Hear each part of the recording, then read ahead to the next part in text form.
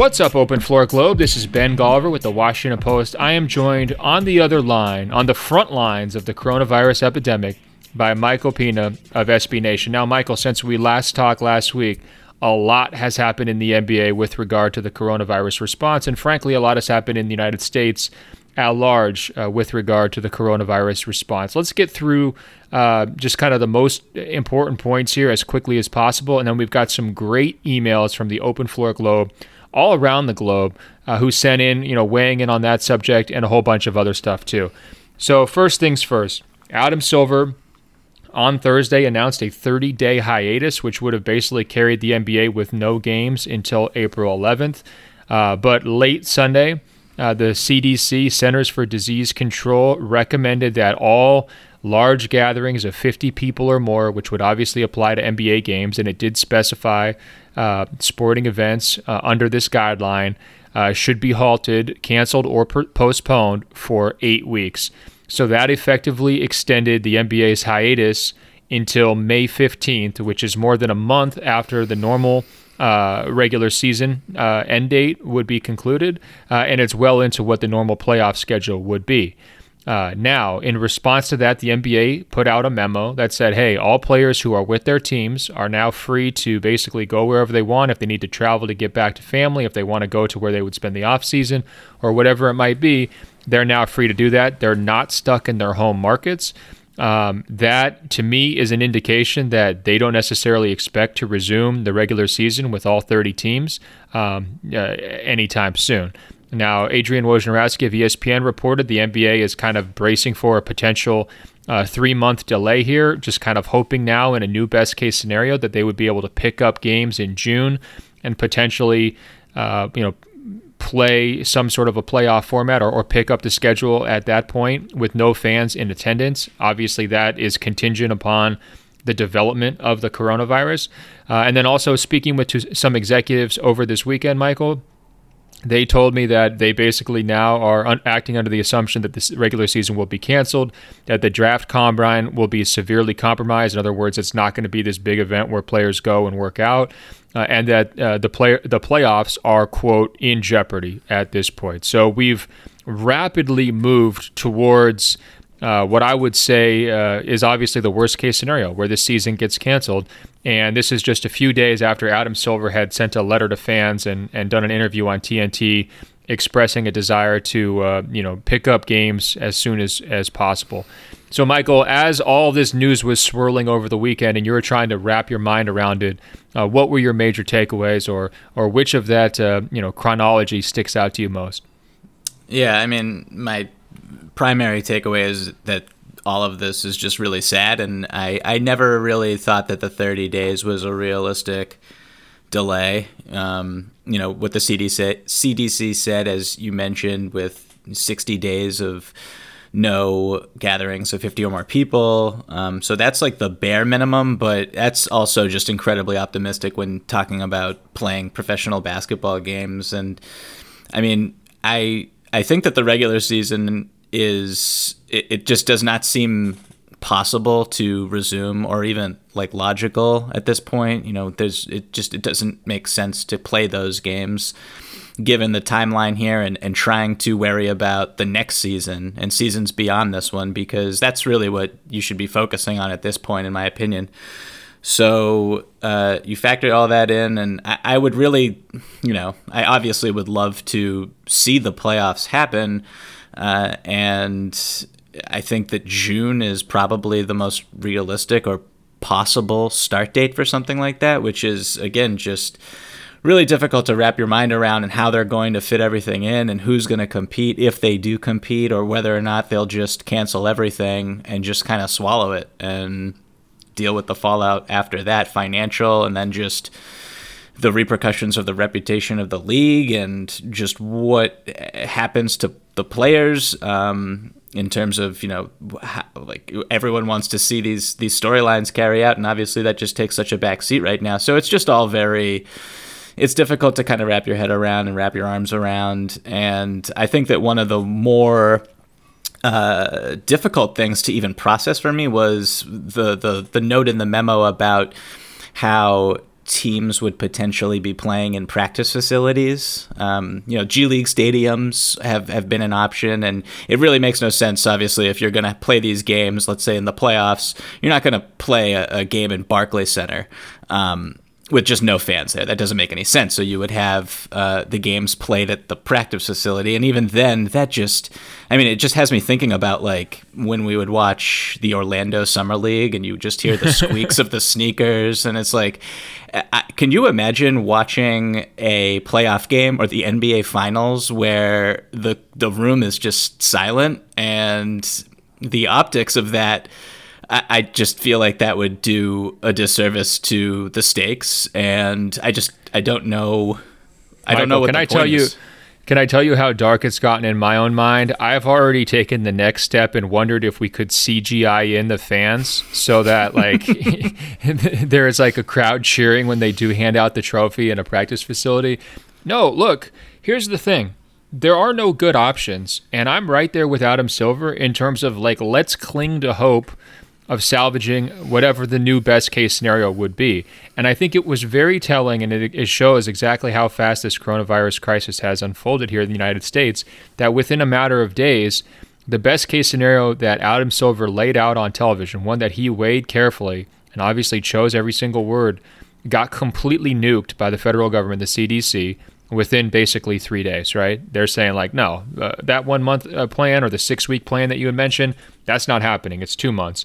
And let me say this, my main takeaway from that whole unfolding series of events was relief. Because once the NBA finally shut down the season in terms of suspending it, that meant for me personally that I didn't have to go to a Lakers-Rockets game on Thursday, and I felt a severe burden or responsibility to go to that game if it was taking place. And by suspending the season, the NBA kind of saved me from myself, right?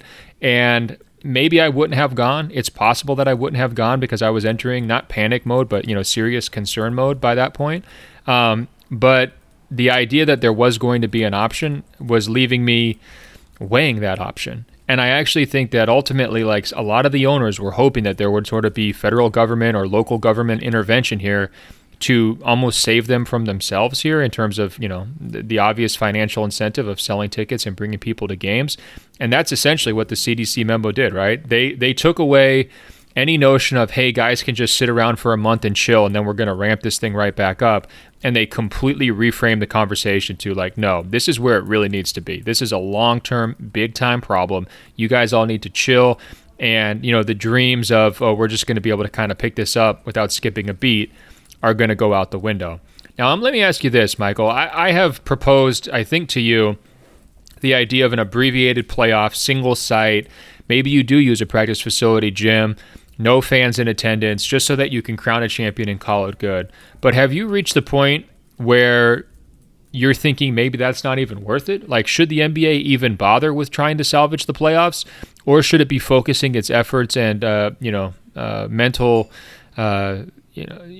planning and everything else on just trying to make sure that next season is impacted as little as possible? Have you given up hope, I guess is what I'm asking. Have I given up hope? I will say outside of just basketball, even just looking out the window of my apartment or going on walks over the weekend, the fact that so many people in New York City were out and about, that made me give up hope a little bit, but that is neither here nor there with this direct conversation. But Can I actually stop you real quick, Michael? Sure. I forgot to even ask you the most important question, and I apologize for taking this long. How are you feeling? Are you showing any symptoms? Please give an update for our listeners. No, I feel great. Thank you for asking. And yeah, physically, mentally, super as can be. I was watching Donovan Mitchell's interview this morning on Good Morning America, where Donovan has tested positive for coronavirus and said that he could play in a 7-game series tomorrow, and has felt nothing. And he tested positive 5 days ago. So that's really scary, and it just kind of speaks to how easy it is to spread this disease because people just don't know. Like, I could have it and I would never know. And so that's why you got to stay home. And I really wish people will stay home. And I do think that, Rudy Gobert's positive test, he drew so much awareness to this issue. And so for that, I think, I'm personally thankful. I think a lot of people should be. Friend of the pod, Adam Himmelsbach, who covers the Celtics for the Boston Globe, tweeted out a couple days ago that Rudy Gobert's positive test might be one of the most important events of this generation, and I do not think that is hyperbole. I mean, the cascading effect of that positive test to let other organizations, the NCAA would not have canceled March Madness if it wasn't for that positive test. The NHL would not have postponed its season. We wouldn't have, I don't think, restaurants and bars closing down because people would not be taking it as seriously as they would have after that initial positive test. So that's, I guess, a good sign and a step in the right direction. But I mean, I don't know. I mean, all of this is so like day to day. Like, as I said in the last episode, we went from LeBron James laughing about not willing to play in front of stands with empty arenas to, like, 3 days later the whole season is postponed, to 3 days later in New York City all restaurants and all bars are closed, like forcibly closed, and schools are closed. And like, where are we going to be in three days from now? It's just such a it's so volatile. No, I hear you. And I think that, some of that relief that I was mentioning earlier is coming from this idea that we are getting government action in a lot of places, right? Shutting down some schools, shutting down restaurants and bars. I mean, to me, those are necessary steps. And I think even as early as Sunday morning, I was thinking, well, that could take a couple of weeks to play out. And the fact that that ball is starting to roll already, to me, is a very positive sign. I mean, not to sidetrack this thing on a minor point here, but I believe you referred to Adam Himmelsbach as a friend of the pod. Now, I don't know him personally. Are you now referring to yourself as the pod, Michael? Is that like a nickname you've given yourself, or how does that work? Obviously, I'm aware of his excellent work, but this is just such an ego trip from you in the middle of a crisis. It's crazy. I know. I was about to say my ego's swelling. This quarantine is getting to my head. Tap me back down to earth if need be. But Adam is a friend of mine, I should have said, instead of that. So shout out to Adam. Michael the Pod Pina. I love it. Here's the deal, Michael. I think you made some really good points on Rudy Gobert. It's just something I wrote about in my Washington Post newsletter that published Monday. As immature as his 5-second action was touching all the microphones, his response was basically as mature as it gets. And if you only focus on the video and you try to demonize him for the goofy behavior on Monday, you're missing the most important part of the story. And just let's quickly run through the mature things that he did. First of all, he submitted to the testing and he was aware of his symptoms, which not everyone does, right? I was reading reports over the weekend about a patient in South Korea who basically resisted the recommendation of a test for multiple days and wound up, infecting a lot of people at a church there when they had actually done a pretty good job of containing, that particular area before her actions, right? We saw a major government official, delay a testing despite contact with people who had tested positive, right? So it's not easy to swallow your pride, swallow your fear, and get tested. So that was a mature response from him, right? Second, he basically shouldered all the blame of being patient zero, even though we're not completely sure he was the first NBA player to get it, right? He was just the first to test positive. So it's possible that Donovan Mitchell gave it to him. It's possible that Christian Wood, who also tested positive from the Detroit Pistons, gave it to Rudy Gobert. It's possibly some other player entirely who hasn't been tested yet gave it to those guys. It's possible that some team employee or some fan or whoever else could have given it to him. Rudy Gobert didn't make any excuses about any of that. He came out and apologized forthrightly. He took responsibility. He called himself out. And he tried to make it right as best you could. That's what leaders should do in crises, and I thought it was phenomenal behavior by him, and I think he was obviously getting some pretty good advice from the people around him, and they played that, to me, brilliantly. On top of that, he donates $500,000. He's making $25 million a year, so he's making a lot of money. That's still a hefty donation. No small write-off from him. Very impressive. And he donated it to communities that were personally impacted, whether it was where he got tested in Oklahoma, whether it's where he plays in Utah, or whether it's where he's from in France. So I thought it was a thoughtful, smart gesture. And then on top of that, he could have hit out, stayed away from the limelight and just let this thing blow over like a lot of people do when the heat gets turned up. I've been trying to call a lot of health department officials at various places across the country, trying to get answers over the last few days for stories. A lot of people got their voicemail boxes full. A lot of people got their cell phone numbers turned off. A lot of people just not picking up. That's not Rudy Gobert. Rudy Gobert filmed a public service announcement for the NBA explaining in clear personal terms what you should do in response to the coronavirus to keep yourself safe and keep your family members safe. And the last time I checked, it had been viewed by more than 1.5 million people. That's no joke. That's a big-time influence. When we're out here trying to get the message out to the people who you're mad at, Michael, who are hanging out in those bars in New York City just carrying on life as normal, maybe Rudy Gobert's message, a guy who's tested positive, could get through to some of those people. We would hope so. And so from that standpoint, I think, look, don't judge him on the 5 seconds of immaturity. Judge him on the 5 days of maturity after the fact. And we would all be so lucky if everybody acted like Rudy Gobert has here over these last few days.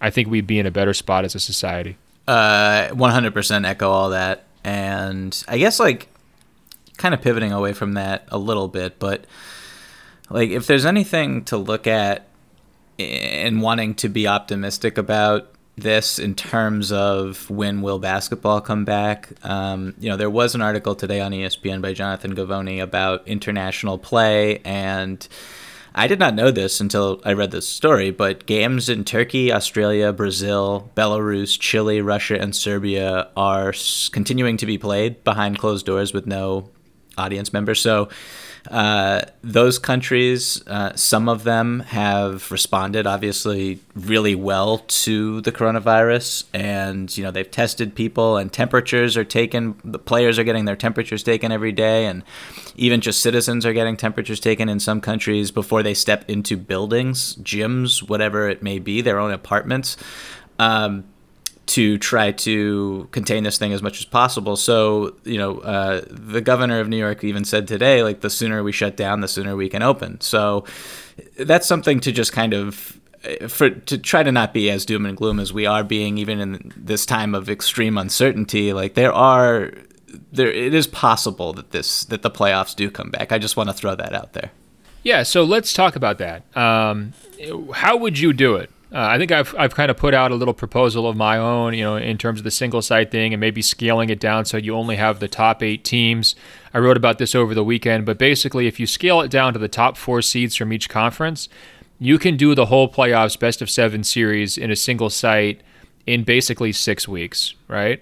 And that's, that's eliminating extra rest days, having teams play every other night, and so forth. I mean, to me, that's about as logistically simple as you could do it. Do you have any other ideas for how they could plan this? Would you be in favor of them, let's say, delaying it deeper into the summer and then maybe delaying the start of next season? How important to you is salvaging a playoffs? And then what is sort of the worst possible playoffs you'd be okay with? Because if I told you it's just Lakers versus Bucks 5-on-5 and they're going to play at Rucker Park and no fans are allowed and we've got hazmat suits surrounding the court, I think we can all agree that's not going to be the NBA Finals, right? That's not good enough.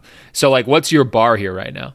Right. I think that if it's possible to have best of 5 series with the top 8 teams in each conference at a neutral site or maybe 2 different places or wherever it may be without fans, that's not ideal, but that's what I think is best for now and then the future. I mean, what really comes to mind right now, just as an example of why it's so important not to just cancel the rest of the season, is, I'll look at the Milwaukee Bucks as just an example. So so much of what players decide in free agency and so much of what teams decide going forward and the decisions that they make with their personnel is based on what happens in the postseason, right? So if you just do not have a playoffs, like what happened? What does Giannis Antetokounmpo do when he is offered the supermax and he says, "Wait, I wanted to see how far we were going to go in the playoffs before I agreed to stay here. I'm not going to sign this just yet." And so you head into next season. It's like, what do the Bucks then do? Do they look to trade Giannis? I mean, just there's all these different ripple effects that are just really wild that we have not even thought through, I think. And right, because it's sort of like in college, they would say, well, maybe we could give an extra year of eligibility to the seniors that are impacted, right? It's not like we could say, hey, Giannis, we're going to give you an extra year of contract so you can like weigh your like that doesn't really work, right? I mean, there's no way to do it. Yeah, so like that's just why it's so important. And I mean, you could just say like tough to the teams that severely went all in on this season and next season. I mean, the Clippers and the Lakers and the Rockets, these teams are like all in. Like their futures are really, really, really bleak in terms of, assets and how, like, what their future could look like would be not great. And so what you're doing by, cutting an opportunity for a team's fan base to root for a championship contender, I just think you're also risking losing fans. And that might be a little exaggerated, but like if I was a Clippers fan and then, we lose this season, next year Kawhi sprains his ankle or something at the start of the playoffs and we lose in the first round, and then all of a sudden, this team does not have any draft picks or trade assets or anything going forward, and Kawhi and Paul George decide to leave in free agency the following year. Like, I don't want to be I'm not going to be a Clippers fan anymore. That's no point. So I think it's just there's a lot of really difficult questions to kind of sort through here. There's just a lot of ripple effects and a lot of dominoes that are going to fall if no playoffs are played. Yeah, so you don't have a proposal? You don't have a plan for what you do want to see? I mean, I'm trying to pin you down here, Michael. Like, you said you have a sliver of hope somewhere in that addled brain of yours, right? I mean, is there anything I can twist your arm, or are you? I mean, there's probably some people who are in the camp of like, basically, look, some of these viruses die out during the summer. Let's say it dies down by June. Our lives all suck for 3 months, but we get the all clear from the government. Hey, some of these preventative measures worked. There's herd immunity developing or whatever else. You guys are free to play your games. Would you like the delay tactic, right? Better than the modify the postseason tactic? I'm fine. I think if we start the playoffs in June and it runs through August or whatever, and then you start the following season on Christmas, and I don't know, the season is truncated or shortened or however you deal with the next season, because we don't want to get into a deal where, just thinking back to the lockout shortened season of 2011 where, teams are playing like 3 games in 4 nights or 3 games in 5 nights or whatever it was. And then you get to the playoffs and Derrick Rose tears his ACL, and that's potentially a direct cause of, you want all your players to be in as safe a position as possible. So that's the well-being of your players is a priority here as well. And there's just all these different competing factors. But I guess at the end of the day, I'm for playing the playoffs if we can make it happen in June and then going into August, or delaying it as much as possible with the teams that are in the playoffs right now being able to compete, and then the league figuring out some way to ramp up competition and make sure everybody's in shape and make sure that everybody's on the quality of the game will be good and everyone will be safe and everyone's in shape enough to play. And I don't know how you do that yet, and that's kind of an afterthought with everything that's going on outside of basketball, but that would be what I would like to see. Yeah, I hear you. I hear you for sure. You don't want to be playing this catch-up where like rollover catch-up in the future years, right?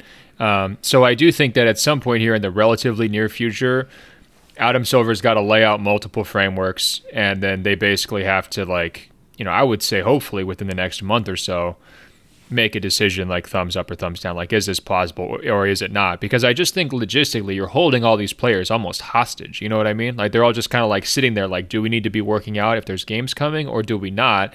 And I do think the CDC recommendation was actually a blessing in disguise in that regard, because it just kind of let the players go their separate ways as opposed to keeping them like sitting on edge wondering what the next move is. Hey guys, what's up? This is Ben Golliver with Sports Illustrated's Open Floor podcast. Keeping a healthy lifestyle should be easy, right? You eat veggies, drink green smoothies, exercise to get your heart rate up, and do yoga to bring your heart rate down. Woo. Well, maybe not so easy, but there is something that helps improve everything, and you can do it with your eyes closed.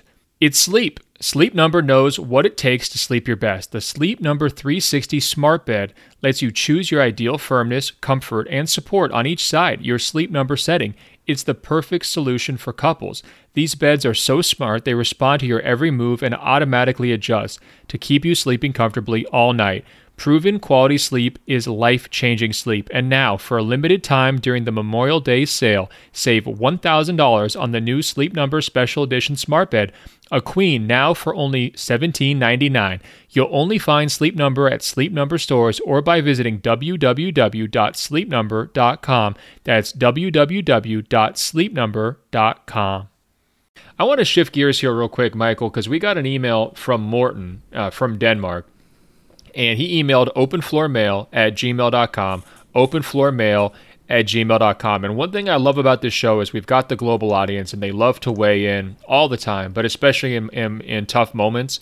And I thought he is going to bring a lot of important facts to the table, and he's also going to give you a slice of what life is like over there in Denmark. And I think that a lot of it's going to ring true with what we're dealing with here in the United States over the last few days. He writes, as of today, Saturday, the Danish government has closed the borders for all persons except Danish citizens who will be put directly in quarantine upon arrival. Since Thursday, young and healthy people were told not to contact health officials in case of symptoms due to overload of the healthcare system.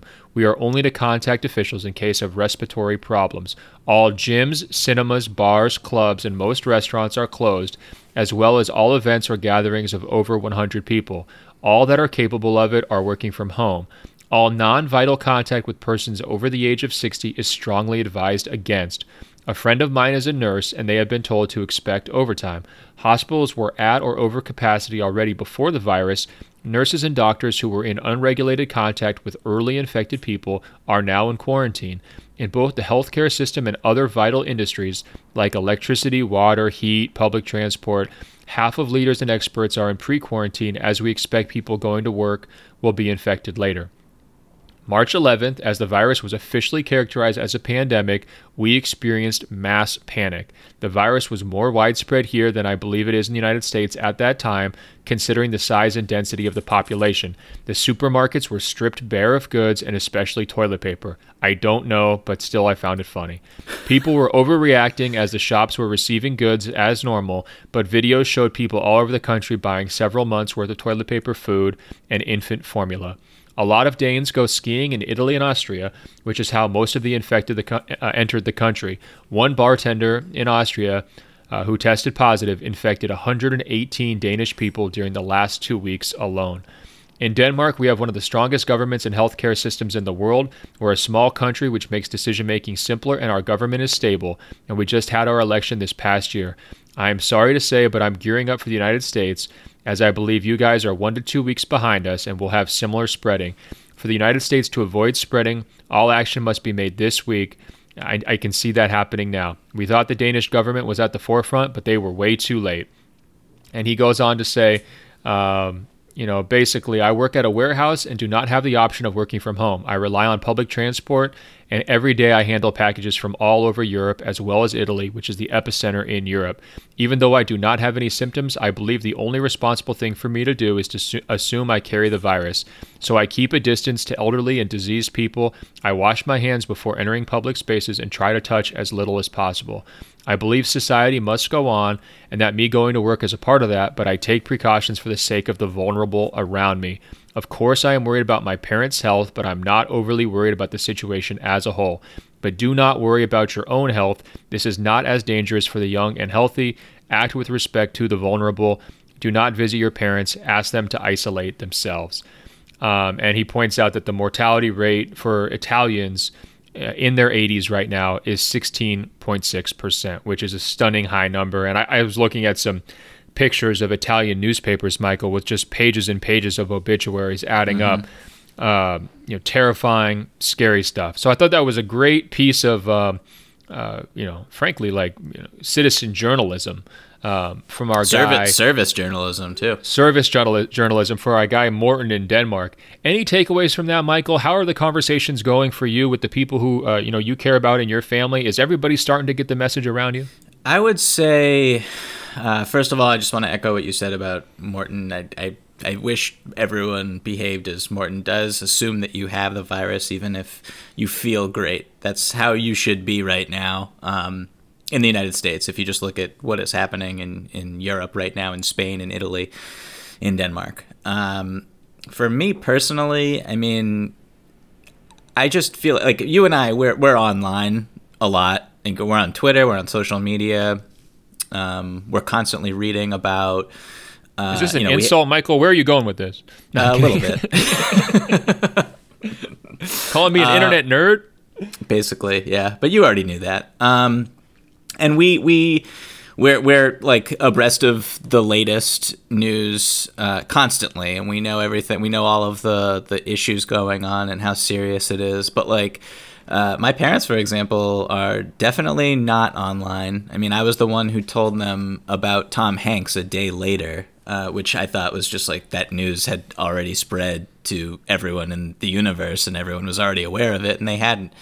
And so when I talked to them about, hey, you got to stay home, you shouldn't go out, you shouldn't, I mean, over the weekend, they were talking to me about how they were thinking about going to a dinner party. It's absolutely not.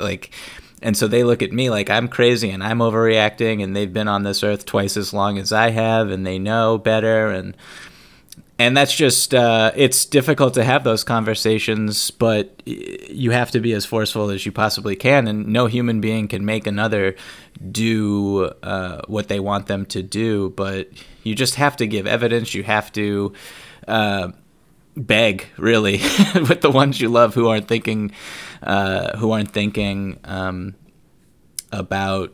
who aren't thinking that this is as serious as it really is, and really pleading the case that, real quick, pleading the case that even if you are not worried about yourself, you should be worried about other people, because the spreading of it is really one of the bigger issues at hand. Great points. The only thing I'd add, too, for your strategies in terms of communicating with your parents is personalize it. Let them know what you're doing, not that you're telling them to do stuff, right? That worked for me. Once I started changing my tone to say, look, I'm staying inside, I want you to stay inside, right? Or I'm cutting back all trips to the grocery store from once a week to once a month, or I'm ordering my groceries online instead of going in person, right? Or the only exercise I'm doing is a walk around the block by myself with no one else within 6 feet, right? When you're making those kinds of statements, first of all, you're modeling the proper behavior, but you're also saying, look, you're taking it seriously as well. It's not like you're trying to impose some rules on them. And I do think that hopefully a lot of society made some progress on how serious this is over the last 4 or 5 days. Of course, there's a group out there that you described that just still has not gotten it. And unfortunately, we are all kind of subjected to the weakest link here, if that kind of behavior continues. But certainly we all need to do our own part. Hey, we got an interesting email from JC in France, and I think that he put this well. You were trying to struggle to find some hope and optimism earlier, Michael, and let's be honest. I mean, aside from giving yourself a new nickname, The Pod, I mean, we could hear it in your voice, but it's been a tough day for you, and so keep your head up. But I think JC's got some good perspective. He writes, "It's so sad to watch the coronavirus spread around the world and impact the professional sports world. Indeed, people, health, and safety should be the number one priority on a global level. Kudos to the NBA for reacting quite on time, in his opinion." And JC continues, "However, just like all other major events that could be viewed as negative, let's try to view this as an opportunity. The classic mantra, I never lose, either I win or I learn. There's a lot we could learn here." And then JC asks us if, we're interested in, potentially going back through, the history of the NBA, talking about past seasons, maybe doing episodes about some all-time greats and things of that nature.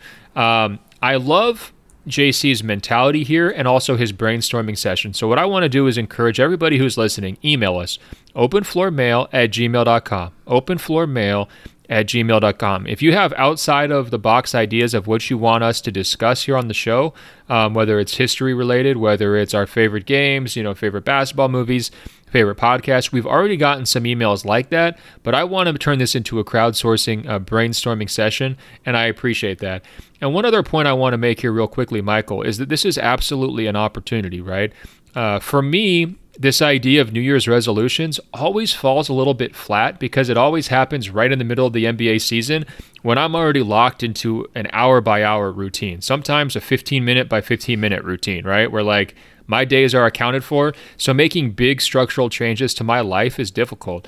But ultimately, this is a big-time pause button on my entire life. And to be honest, I'm still in denial about all this. It has not sunk into me, Michael, that we don't have basketball tonight. And I will be surprised when 4 o'clock my time rolls around and there's no games on. Just like I was surprised last night when 4 o'clock rolled around and there were no games on. Just like I was surprised the night before at 4 o'clock when I tried to tune in and there were no games on. And I'll be honest, I'm a little bit worried about when that's going to hit, right? Because so much of my own time, energy, mental brain power, and personal happiness is tied up in this sport. But JC is right. This is an awesome opportunity to prioritize potentially other things in your life and to take steps forward to being the kind of person you want to be. So for me, that's meant a couple things, Michael, and I don't know if you've already gone down this path, but I have changed my diet up a little bit. I got some recommendations recently, do more protein, do less carbs. And, it's easy to eat a lot of carbs when you're pulling long nights and there's pizza at the arena and everything else. So that's one thing that I've changed. I'm sleeping more. I'm trying to make sure that I get 7 hours of sleep every single night, no matter what. I look at it like I have no excuses. If I'm not up until 1 a.m. writing, why am I not getting 7 hours of sleep, right? That's just kind of an obvious one. And then another one is I'm extending my exercise, right? So normally I was walking 5 to 6 miles a day. I'm going longer now. There's some extra time, whatever time I would have been spending, sitting down in front of a television watching a game or commuting to Staples Center, sometimes 5, 6, 8 hours a week back and forth, getting to games. To me, that is now time I can spend productively. And then I'm also exploring, these things called books. And I'm not sure if most people know what those are. I know for a fact you know about books because you're always Instagramming about your book reading, Michael, which is one of the coolest things about you. But books are actually sort of like blog posts, but longer, more thought out, and a lot of times just passion projects. And you can learn a ton for them. So I'm digging back into some of the reading habits as well. So, those are things that I'll fully acknowledge as soon as we have basketball back. Some of those things are going to slip back to how they were, right? But JC's point about an opportunity is dead on here. And if you guys are making any changes to your lives during this time period in terms of reprioritizing, I would love to hear about it. Michael, what is your self-care plan? What does your health and wellness outlook look like here over the last few days? Have you started to think about these things too, these strategies? What's really interesting is, so I went on a trip to Japan over the summer with my wife, and because of the time difference, I had a lot of sleep issues. It's like 13 hours ahead or 12 hours behind or whatever it is. And so I had serious jet lag issues, and I would wake up at like 4 a.m. for weeks after we returned. And it completely changed my life. And so you want to talk about like going to bed earlier and waking up earlier, going to the gym at 5:30 in the morning, which is something, if you told me I was doing that 5 years ago, I would have said you were absolutely out of your mind. Michael, you got old before our eyes. That's what happened. I know. That's exactly what happened. So, that lifestyle change has been like totally incredible. And instead of waking up, at whatever time my body, basically I've been forcing myself to wake up, and it's been very easy actually, because once your body kind of settles in and has a routine, it's not that big of a deal. I mean, you get tired at 9 o'clock at night, and you're like, I couldn't stay up later if I wanted to. So, I DVR the West Coast games. I watch them the following morning over a cup of coffee at like 6:30 or 7 o'clock, and then by 10 o'clock, I've like done a whole work day basically, and it's opened up time for me to read, as you said. You know, I love reading, and I think that a lot of the habits that you're picking up right now, Ben, you will maintain. It may not seem it when the NBA season comes back around, but I think you will sustain them, and they will be a part of your life going forward, which is kind of I don't want to say it's a cool part of coronavirus, because nothing is cool about this, but it is something, it is a byproduct of what we're all going through right now. So it is good to kind of build those habits now, and I think that they'll be beneficial to you in the long term. Michael, I don't know whether to call you the pod or the Pope right now, because you are blessing me with this, like, you know, I just feel like your hand is on my head telling me that I'm going to be a better person and that everything is going to work out great. And I appreciate it so much. Apologies for the blasphemy, but boy, this is a great feeling. Hey, look, Michael, I think that, you know, I don't know about you. We dug in here pretty deeply. We got some other nice emails from some medical professionals here in the country who are talking about how hard it is, you know, especially in hard-hit cities around the country, and how they're using open floor to kind of decompress and how they've listened in the past. We appreciate all those messages. We wish you the absolute best. Please stay safe. You guys know that you've got an open floor community behind you as you're going to work day to day. I know it's tough. I know it's stressful. We're all feeling it, but not in such an acute way if you're on the front lines, and we just really appreciate your work. But Michael, I think maybe we should get into a little more lighter fare. What do you say? Because we had some backlogged emails from the Open Floor Globe from a couple of weeks ago, and I know everything feels different now, and I know it's hard to kind of shift gears and compartmentalize and get back into some of the same old goofy debates. But I do feel like you know, we left some things hanging from before the coronavirus. You know what I mean? I cannot wait to dig into these. Okay, well, let's start with Brandon.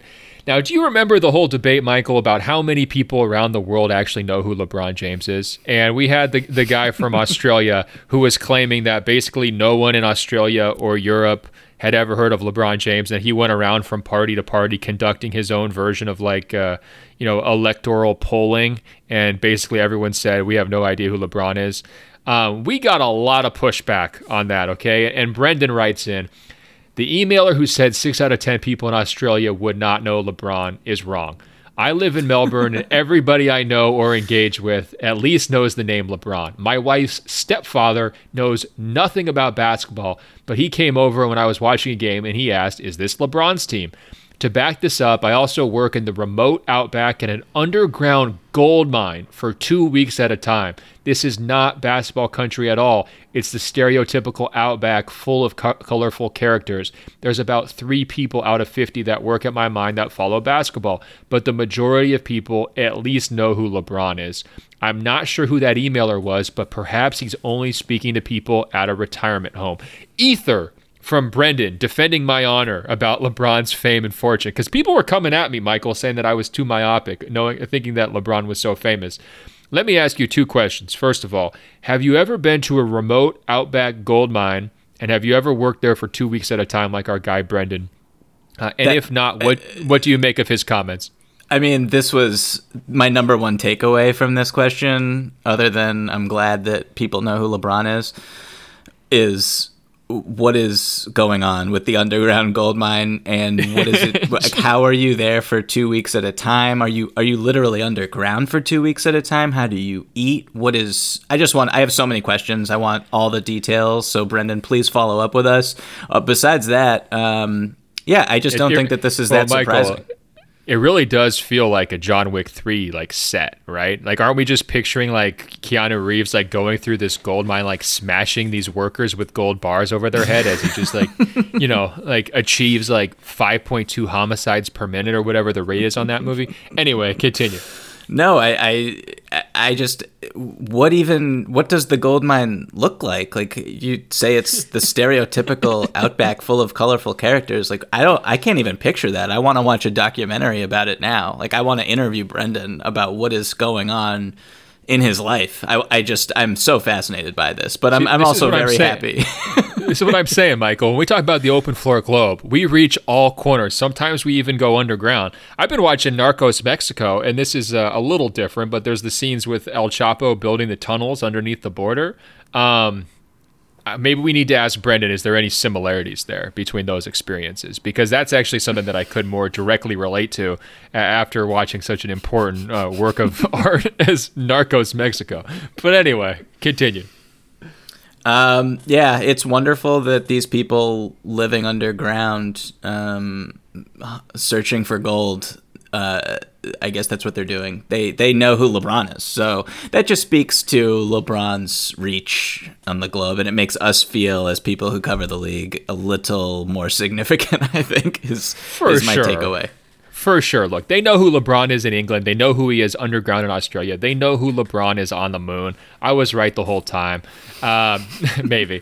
Okay, here's a more serious subject, okay, Michael? This comes in from Jonathan. I've been wanting to read this one for a while. He writes, after all the madness with the Astros cheating scandal, it has become even more clear that people are obsessed with cheating. As someone who recently got cheated on, I feel I need to start reaping the rewards of cheating. So Jonathan's out for revenge, okay? He says, it makes me sick that the boring game of baseball is back. It makes me even sicker to think that the night I got cheated on was the night I decided to stay home and watch Aaron Gordon get cheated out of his second slam dunk contest. I'm writing this email with tears in my eyes, but determination in my heart. As a longtime Orlando Magic fan, is there anything I can do to make cheating work in my favor? I just want a cheating scandal that I can enjoy.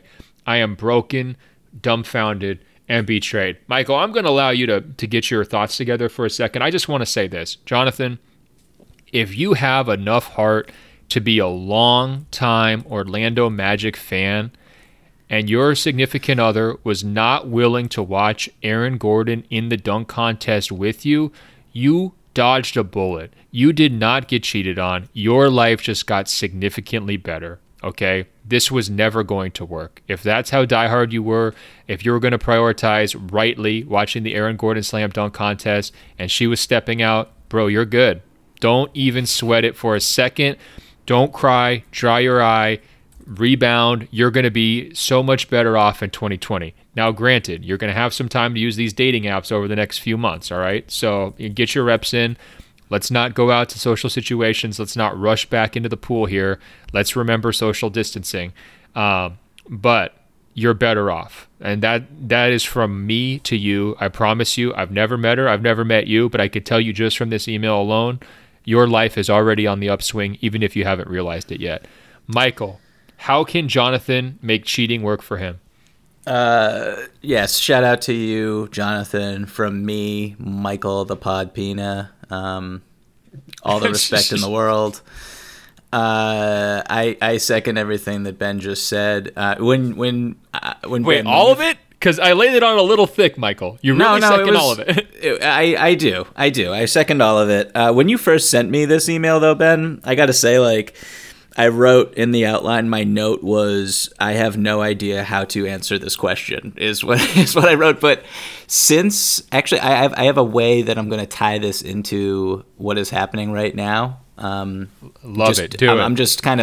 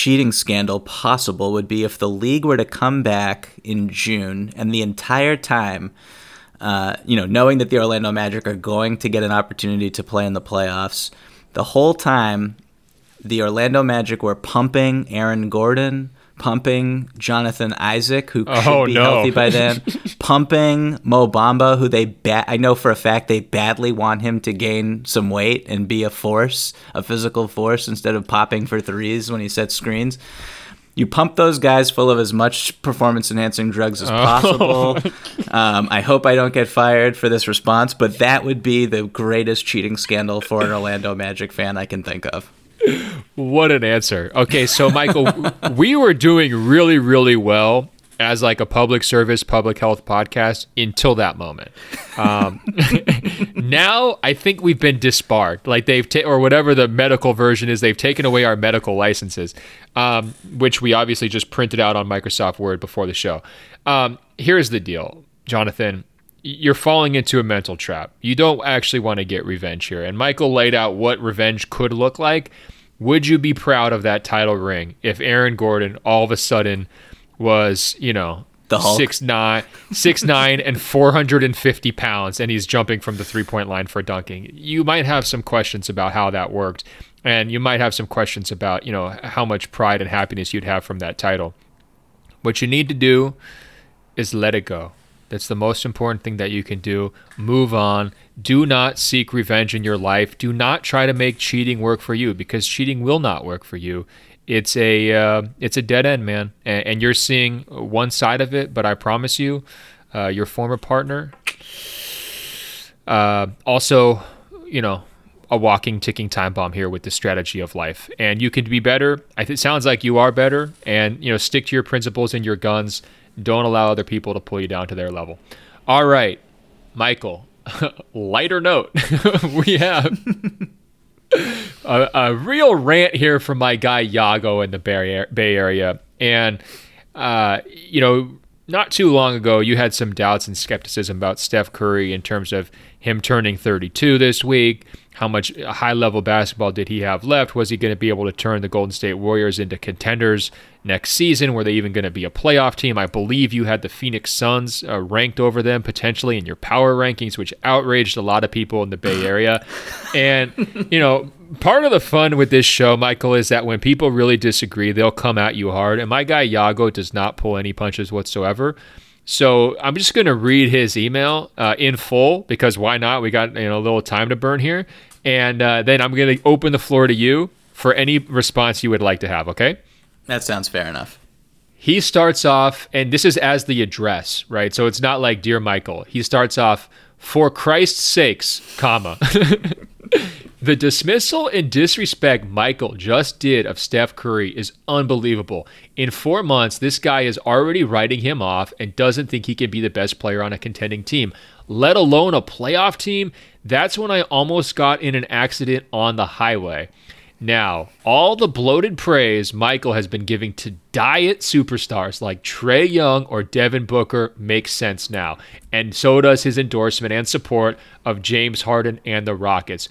Wasn't Chris Paul one of this guy's favorite players also? It's all adding up, man. Michael, you've been sensible and even-keeled ever since you showed up on the pod, but this one ground my gears, literally.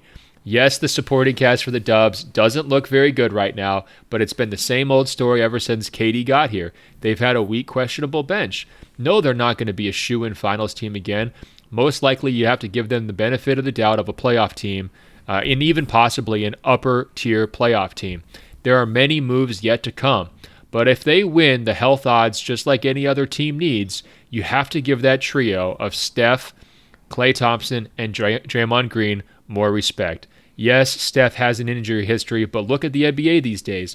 Everybody besides LeBron maybe gets hurt and has major injuries. You can't pencil anyone in for sure, let alone the Mavericks, given Luka's ankle sprains and Kristaps' Bambi legs. Nice little shot there from Yago. The freak accident that happened to Steph, where he broke his hand, can happen to anyone. Every year, stars and teams are going to suffer injuries, so that's not a reason in and of itself to disqualify the Warriors. It did take them out this year, and probability has it that it won't happen 2 years in a row. We'll see what happens, but give Steph way more respect. Last night's game against the Raptors should hopefully have started reminding you of his transcendent talent that actually impacts winning. Sheesh. So Yago went all the way in on you, Michael, and I do think Steph played, one game, and then he immediately got the flu and hasn't been back because the season's been over. So that game against Toronto was promising. I'm with Yago on that. I thought that Steph looked pretty darn good for the long layoff, but it wasn't necessarily the largest sample size. I don't believe you were predicting that Steph would be diagnosed with the flu when you were tearing apart his entire reputation, Michael. But do you have any response here to Yago and his outrage? I mean, first of all, I'm not going to lean so hard into I don't even recall being this disrespectful to Steph, to be honest. And I do like how Yago covers all of the criticisms, and he cites them in his email, but doesn't really have an answer. And, saying it's been the same old story ever since KD got here, that they've had a weak or questionable bench. Like, last I checked, Kevin Durant is no longer on the team, and he's one of the 15 best players of all time. So that seems like a legitimate loss and a reason for concern. I think contextually, when I made the statements that I did about Steph, I also said that if he was returning in December or January, then what was happening could have been a little bit more exciting. And that my greater point was that there are 30 teams in the league, and that we just spent 5 years obsessing over one of them, and that it was okay not to live and die about how good Curry would be over the next few weeks, when his team will look so much different next year anyway. So I don't really understand the outrage here, but I respect and admire someone who is willing to write an email that long. I also don't really remember being Chris Paul's number one fan, but I will take credit for that, and I say I do like Chris Paul. Yes. Sue me. All right. It was a very professional response from you. Now it's just you and me here. We're going to turn the microphones off. Say what you really want to say, Michael. Come on, take some shots back. I mean, you're a Steph Curry doubter here. I mean, you don't think he's going to win another MVP. You got burned because you picked him as MVP this year. You don't think he's going to win another title. You don't trust Andrew Wiggins. Like, this is a safe space. Come on, let it out. Well, yeah, all of that stuff is fair. And as you said, I picked Steph Curry to win MVP. I'm not a Steph Curry hater. I will tell a real quick Steph Curry story while I'm here. I guess it was 2 years ago, or I guess maybe it was last season or 2 years ago. I cannot remember off the top of my head, but I wrote an article and the headline was "Why Steph Curry is Declining." And it was probably the most incendiary article that I've ever written, and the whole piece was very positive about Steph. If you can go back and read it, maybe we'll put it in the show notes or something like that. A very positive piece. I was a victim of the headline, I feel like, that to this day. And a national writer was sitting next to Steph a couple days after the article was published, and Steph was actually reading the article on his phone, and he could not believe that someone thought he was declining. And so he's had basically a personal thing against me this whole time. So that is why I'm lashing out. So I just want to throw that out there. The truth comes out. Are you Steph Curry's only enemy? Like, I feel like this is like the nicest guy in the world. Me? Yeah, I know. I am the nicest guy in the world. I don't understand what the problem is. Unbelievable. We have to get some sort of a summit going. Like, we need to call, like, Iceland, like Reykjavik, one of those countries or cities, be like, look, we need to have a summit between Steph Curry and Michael Pina. Sit these guys down. All right, last question here. And it's coming in from Travers, okay? And you remember we were talking about different statues. What would be the best statues? Who had the highest statue ability? And here were Travers' recommendations. I want you to tell me if you like these, Michael, or if any others popped to your mind here over the last couple weeks. We need a Sean Kemp dunk compilation statue where his back leg is kicking up. Then he says, number 2, we need it's more of a bust rather than a full statue, but you need to get Russell Westbrook's stink face, that angry face he gives to reporters when he doesn't like questions. And then his number 1 statue would be the iconic Washington Bullets promo shot with Manute Bull and Muggsy Bogues, where there's, the multiple basketballs that are kind of stacked up between the two of them that sort of reinforce the height difference between 7'7" Manute Bull and 5'3" Muggsy Bogues. What do you think, Michael? Are those statues worthy of our Hall of Legends? Do we maybe have like an oddities room where we throw a few of these in here from Travers? What do you think? I like all these. I don't know. Can we talk about like where these would go? Like, you're building these statues. I guess you just answered my question by saying we're going to have a special room for kind of the I guess like the freak show part of the hall and the Hall of Legends. I think while we're here, there should be multiple statues of certain players. And I think LeBron should have a statue of him pointing at the correct basket at J.R. Smith. I think that should be immortalized for all time while we're here and we're coming up with these ideas. What do you think about that one? Not bad at all. I'm actually picturing okay, let's have the real Hall of Legends, and I'm just going to compare this to San Antonio. So San Antonio, they've got the Alamo, right? And that's what everybody wants to go and see. There is a real debate about how cool it is. I personally think it's pretty cool. I've heard some people say it's not really that cool. Certainly the Riverwalk is oversold. That water is not a true river, in my opinion. It doesn't look clean. I mean, the bridges are kind of cool, the walking bridges, but if you're really going there for the Riverwalk, you're making a mistake. But, no disrespect, no shots to San Antonio. They should know that's facts. But across the street from the Alamo, pretty nearby, they have a Ripley's Believe It or Not. And so I'm kind of picturing that for our Hall of Legends, right? You have the main Hall of Legends where you're going to pay homage to the gigantic gold, platinum, crystal Michael Jordan statue. And then maybe around the corner for a $4.99 cover charge, you can get the Russell Westbrook stink face statue, and the LeBron J.R. Smith pointing statue. What do you think? That is perfect. I love everything about that. You know what they say? Just if you're trying to build a tourist destination, just do what San Antonio does. That's what they always say, Michael. Isn't that where you became a vegetarian? It is, and we should not have a Texas State Brazil steakhouse anywhere on the premises of the Hall of Legends, Michael, because of their incredible deals and the all-you-can-eat meat buffets. I essentially overdosed my body on meat with 2 months straight worth of per diems, putting on astronomical amounts of weight and contributing to the death of numerous animals. That's where I kind of had to find religion, Michael. San Antonio. So we're not going to have a food court at the Hall of Legends, all right? That's out. And if we do, it's going to be celery sticks and maybe Greek yogurt. That's it. That sounds disgusting, but and I don't think anyone will attend. Ben, before we, assuming that we're about to wrap up, can I actually make a quick PSA? Please do. I want all your PSAs. This is off script. You do not even know it's coming. Oh, I'm ready for it. But I think you'll appreciate it.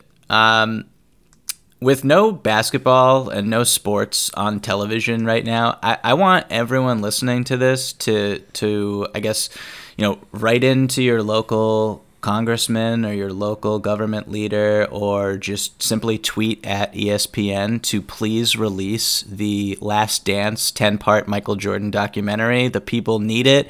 We're all going crazy. We love everything about that. It's necessary right now in these troubled times. And so if everyone bands together and figures out a way to put the pressure on ESPN to release that, I would really personally appreciate it. And I know that Ben would too. Oh my God. I mean, we could probably do live viewings of each episode as podcasts. This is the content that we all need. I would be watching those things like the conspiracy theorists watch the Zapruder film, just rewinding every scene, looking for little details back in the corner. Yeah, I need that so badly. It's not even funny. I would also recommend there is a lot of Jordan literature out there that, maybe a lot of our younger listeners haven't gotten to. So don't necessarily just rely on this documentary as we wait for it. Get yourself up to speed with the Jordan Rules by Sam Smith, Playing for Keeps, David Halberstam. And there's a third one called Michael Jordan, The Life by Roland Lazenby. And he goes back to Michael Jordan's hometown. And some of the scenes in that book is actually what inspired me, Michael, to go to Wilmington during All-Star Weekend a couple years ago from Charlotte, and just to check out the major scenes, the playground that he grew up on, his high school, Laney High School, and some of the other, local, tributes and museums that kind of, honor him. So that book to me has had a big impact on my life, and it's got all the details you could possibly want about his ancestors, where they grew up, what their jobs were in North Carolina, and everything else. So I'd recommend that one as well. But yeah, So, yeah, definitely. Email your congressman. Great idea, Michael. Let's start a public campaign to get ourselves the ESPN Michael Jordan documentary. I'm sure that we could tip the tides with the full strength of the Open Floor Globe. Guys, we've reached the end of another episode, but thank you so much for listening. Email us, openfloormail@gmail.com, openfloormail@gmail.com. We are on Apple Podcasts. You can find our page by searching for Open Floor. That's 2 words. When you get there, scroll down. It will say rate and review. Tap 5 stars. It's just that easy to help us spread the word.